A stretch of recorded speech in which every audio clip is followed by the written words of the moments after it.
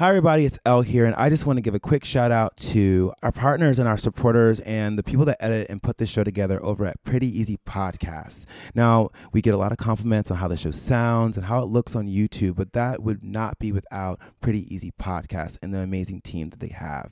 If you are looking to create your own podcast, or maybe you have some ideas of some social media endeavors, Pretty Easy Podcasts has the technology, the equipment, and the skills to make your podcast sound great at your own disposal at your own time. So record from home, your office, a park, wherever. They will help you out. Please give them an email at prettyeasypodcast.com. Once again, that is prettyeasypodcast.com. And thanks for listening.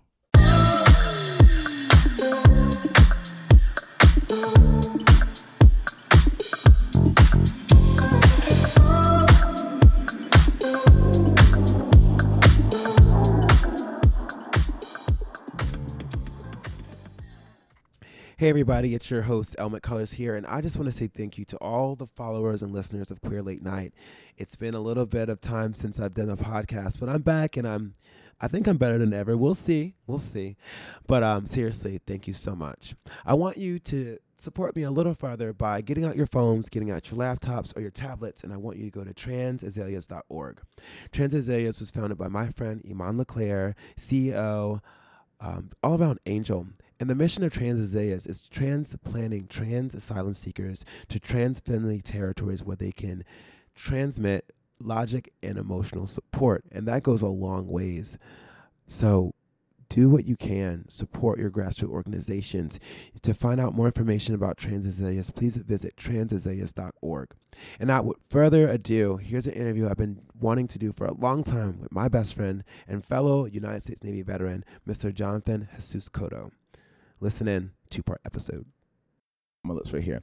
Well, without further ado, I'm back again with Queer Late Night. I'm talking to two cameras right now. I'm talking to well, first of all, I just want to say thank you again for listening to Queer Late Night and keeping up with me. I know that it's inconsistent, girl. She's the only producer. But I've been challenging myself to grow mentally and spiritually and to come back and to have good content and stuff that I have worked on and thought was cool. So today I picked Beyonce because Beyonce is cool and I think that it's something to be talked about. But more importantly, I picked someone near and dear to my heart that I have pretty much experienced most of my Beyonce life with. We always talk to each other. We're very close. We share so many chapters together. You know, I don't have much of a mini bio. I'm just going to introduce Johnny Cotto as my best friend. We met in the military about almost 12 years ago in the Middle East in Manama, Bahrain. I miss that place. I miss the lava burgers that we used to get late night. Johnny, thank you so much for being here. How are you? Thank you for having me. I'm doing well and excited to be a guest on your show. It's truly an honor and a privilege, Les. So thank you. How are you? You're welcome. But before we are you on the Wi-Fi? On the Wi-Fi? I am on the Wi-Fi. Okay, all right. And who's? And strong? Huh? So that Wi-Fi coming in strong? It's coming in. Good connection. We're going to make it work. If you break up, we'll just pick up from where you left off and maybe we won't reuse the script. I don't give a fuck. It's important. Please tell the people who you are, what you do, how you are. Tell them what they need to know. Who is Johnny Cotto? Well, my full name is Jonathan Jesus Cotto. I live in San Antonio, Texas. I'm a journalist, a TV reporter for a local ABC affiliate here, so that's what I do. I did serve in the United States Navy for 8 years, and of course, that's how you and I both met, which was a blessing in itself, because originally I had orders to Hawaii, ended up in the Middle East, but it was a blessing in disguise because that's where I met my best friend, Les McCullers. Oh. So in a nutshell, I've become. That's so sweet. It was a fun time too. I remember the day we met. We were in the TA office because we both were trying to go to college because they told us that if you go to college here, it'd be a good opportunity. It was a great opportunity. I'm not going to lie. That was probably one of the best times. I should have took it a little more seriously. We'll get into that a little bit later. What? But Each one teach each one. one teach one. I remember you walked into the office, the TA office, and I looked you up and down. I was like, "Did you iron your uniform?" Yeah, you straight up called me out. I was like, this motherfucker. I was on one that day, wasn't I? I was like, You were. she's a little MA through and didn't get any farther, but it was such a fun time because I was scared as shit when I got on the plane to fly to Manama, Bahrain. I was like, what's gonna happen to me? Um, Yeah. I'm from Salisbury, Maryland. There's not much. We don't do geography like that. In the education there, I'm just kidding. We have great education in Maryland, but I mean, I'd never heard of Bahrain before I had orders to Bahrain. So it was kind of like fear of the unknown and unexpected. We just knew that it was a country in the Middle East, and what the hell was going to be of, what were we going to do? yeah, I was trying to like Google it, and Google back then it was hitting, but it didn't tell me much. So when I got there, I was like, this is a big city. Yeah. The Pearl of the Gulf, as they call it, right? The Pearl of the Gulf. It's a man-made city too. So that beach that we were on, Hey, it wasn't the beach. Fake. really. Fake. And when it And how, I think the Middle East takes the trophy. I mean, but it was great. It was a gem, really a gem in the Middle East because we had so much fun.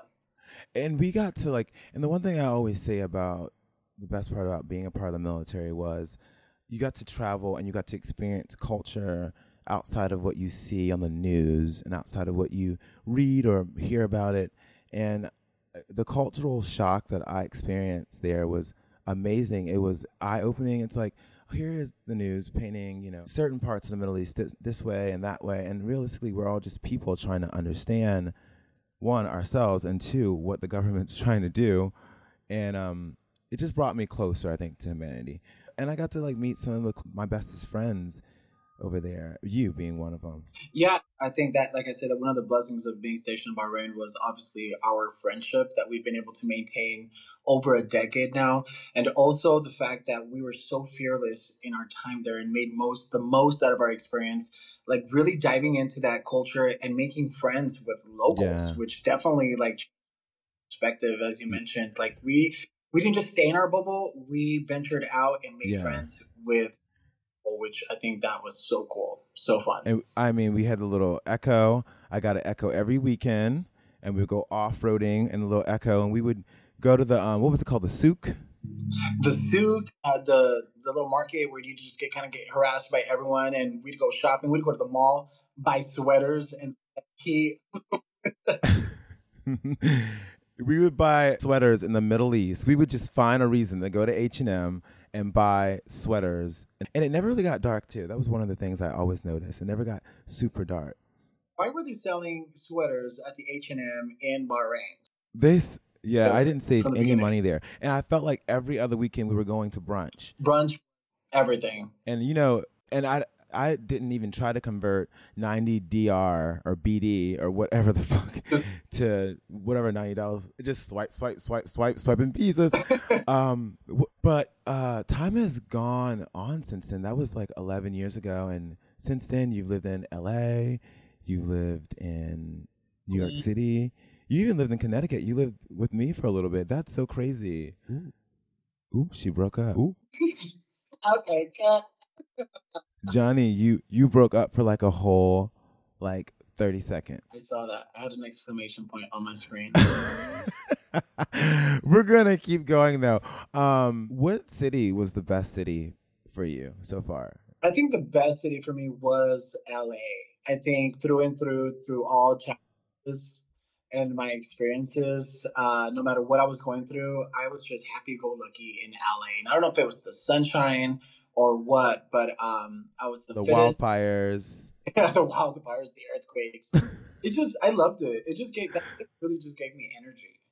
I really loved it. I love LA too, and I live here in New York City, and I love New York City. You can just do and be and create whatever you want here, and that's part of how I got to this podcast. But whenever I go to LA, I feel like I could live here half the year, maybe a quarter of the year. It's very peaceful. Those LA drives, when you're not in the parking lot, are nice. Going over the hills, being next to the water, So, I mean, it's not New York City, but I would pick LA too. The best city for me, I feel like, would outside of New York City. I guess I don't have one outside of New York City. No, New York City, great place with so much energy. I think for me, what did it was the winter. I think that's the snow. Everyone, I know a lot of my friends are like, we love New York City, we love the snow. I'm like, yeah, but snow in a city is like not that combination. It's not a good mix. At least it Yeah, was. no, it's like when you let the cereal get soggy. It's like, ew, this shit gross. Also, it's not even we don't even get snow like that anymore because of the global warming or the earthquake, whatever you want to call it. So now it's just gray. And hot. It's just hot and gray, or it's just cold and gray. Mhm. We don't really get to see the sun. So I understand why people leave the city. I mean, you left the city. You left the city 1 week before I moved to the city. Isn't that crazy? Yeah, And you lived in the same neighborhood. you ended up moving to the same block that I had left. It was just like horrible timing. It was terrible timing. I was really wanted to like spend time, but you know what? You've moved on. You succeeded. In fact, you're one of these people that have multiple. You're trained in multiple disciplinaries, right? So what was your rate in the military? Was an AO, which was an aviation ordnanceman. I was honorably discharged as an E5. Um, and yeah, and then I went off to college to study television, film, and broadcast journalism. How you gonna skip over nursing like that, bitch? You're rude as fuck. I forgot about that. Thanks for checking me. And I went to school for a whole year of fucking nursing, which was great. Actually, it was good at it. Not to toot my own horn, but it just wasn't for me. You know, God had other plans. He had other plans all the way up until like, didn't you have just one more test left? I had one more test left. See, and this is a testament, or at least like a shout out to people that are thinking about switching careers. It's never too late. You can go through a whole bunch of educational training and get to the end and decide that's not for you and move on. It's never too late to change your life. It might be costly, but listen, I was walking on the subway the other day, and I was thinking to myself, it was a bill as soon as I arrived. As soon as I opened the curtains, as soon as I came up from the ground, as Beyonce does, it was like a lot of money to be born. And it's gonna be very expensive to like bury me too. My funeral will be fabulous. So what I'm saying is there's gonna always be bills out there for you. Don't let them drown you, and pay the ones that, are holding you at gunpoint. But also live your life. Yeah, very true. I have Let's just life squeezes you, but it doesn't choke you. So you can always get through it. You can always shift. You can always pivot. So Yes. And you know what else? I did today. I just hopefully I can shout out. I'm going to shout out Better Health. Whatever you're going through in the world, know that you're not alone. Because a lot of people, it happens. You think you're alone, you're not alone. And hear that. I know it's hard to believe, but also I feel like invest in yourself a little bit. I was on ASOS at 6:30 a.m. this morning. I woke up and I was like, I need some new shoes. The things I think about when I wake up, I need some new shoes. So that's what's missing, a fresh pair of kicks. Yeah, I needed a fresh pair of kicks. No, I quickly emptied the cart and I was like, chill out. So I went and I signed up for mental health counseling through Better Health, and I met with a therapist today, and they were really nice, and I feel like I'm going to keep doing that. So I'm just encouraging everybody else out there to pursue your happiness and follow your dreams and better yourself, of course, in any measure. It's time for a queer question, Johnny. I'm here for it. Okay, and I don't have one prepared, so I'm just gonna like pull this one out of very very thin air. Are you ready? Ready. What is the most valuable thing in your life? The most valuable thing in my life right now has to be my family and my closest friends, for sure. Oh, that's mine too. I can't say anything else, anyways. Now that you said that. And my fresh new pair of Alexander McQueen's. Did you get a pair of Alexander McQueen's? I think it has to be the first most expensive thing that I've ever bought How myself. did it make you feel? It made me feel I didn't feel too good about it because I'm just like, how did I just spend $600? And I have to tell you, they're a white pair. So I didn't wear them for like the first 4 months. I recently started wearing them because I was so scared of getting them dirty because I'm like, they're so expensive. I don't want to mess them up. And I'm a Chuck Taylor kind of girl. I wear Vans and Chuck Taylor. So Yeah. having a pair of $600 shoes was new to me for sure. But it was nice that I was able to do that for myself. You know what? Some people treat themselves different ways. I don't. I get some sneakers. I'm a sneaker person. Dress shoes hurt my feet. Everything like hurts my big ass feet. But I went to Vancouver, and I used to be a, hey, I'm coming in your town, can I sleep on your floor type of person. Then I became a, hey, I'm coming in your town, I have an Airbnb 25 miles outside of where you are and outside of anything that's going on type of person. Then I recently became my friend Alex. Shout out to Alex. She took me to a resort. We were in Mexico. I'd never been to a resort, an all-inclusive resort. I never thought of it.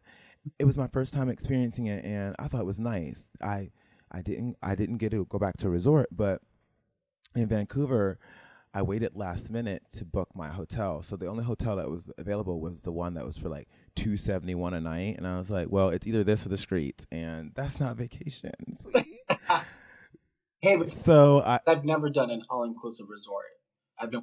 So it wasn't a resort. It was the Douglas. Shout out to Marriott. Y'all need to give me some money, please. It was the Douglas. And Johnny, I had never stayed in a hotel like that. They like, first of all, there's not a lot of black people in Vancouver, so people were definitely shocked I was staying here. I felt like from the front desk, they were like, "Are you sure? Let me see your passport."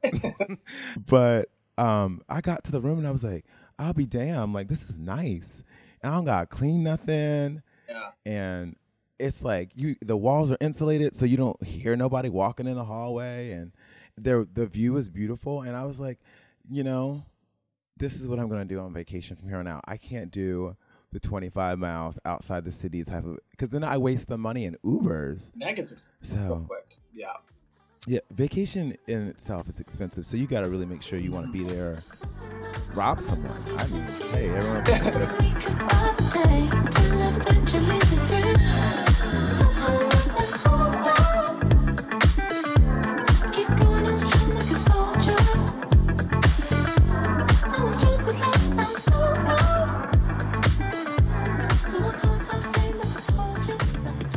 As always, thank you so much for listening to Queer Late Night. I'm your host, El McCullers, and this was episode 1 of 2 parts with my best friend, Jonathan Jesus Cotto. As always, you know what? Keep listening. I'm going to keep cranking and grinding them out. And no, I'm not talking about my teeth, baby. And I want to start a new segment on the show where I get to shout out people that's here supporting me. This shout out for this week goes out to Garrett McGee over at Manscapers here in New York City. It's been a pleasure working with you guys, and thank you, Garrett, for encouraging me by saying that you listen to the show. It means a lot. Stay tuned for part 2 with Jonathan Jesus Cotto, where we talk about the Renaissance album by Beyonce. Good night. This week's intro and outro music was brought to you by Art List, and the artist is J Squared. It's called Looking For You. Check it out.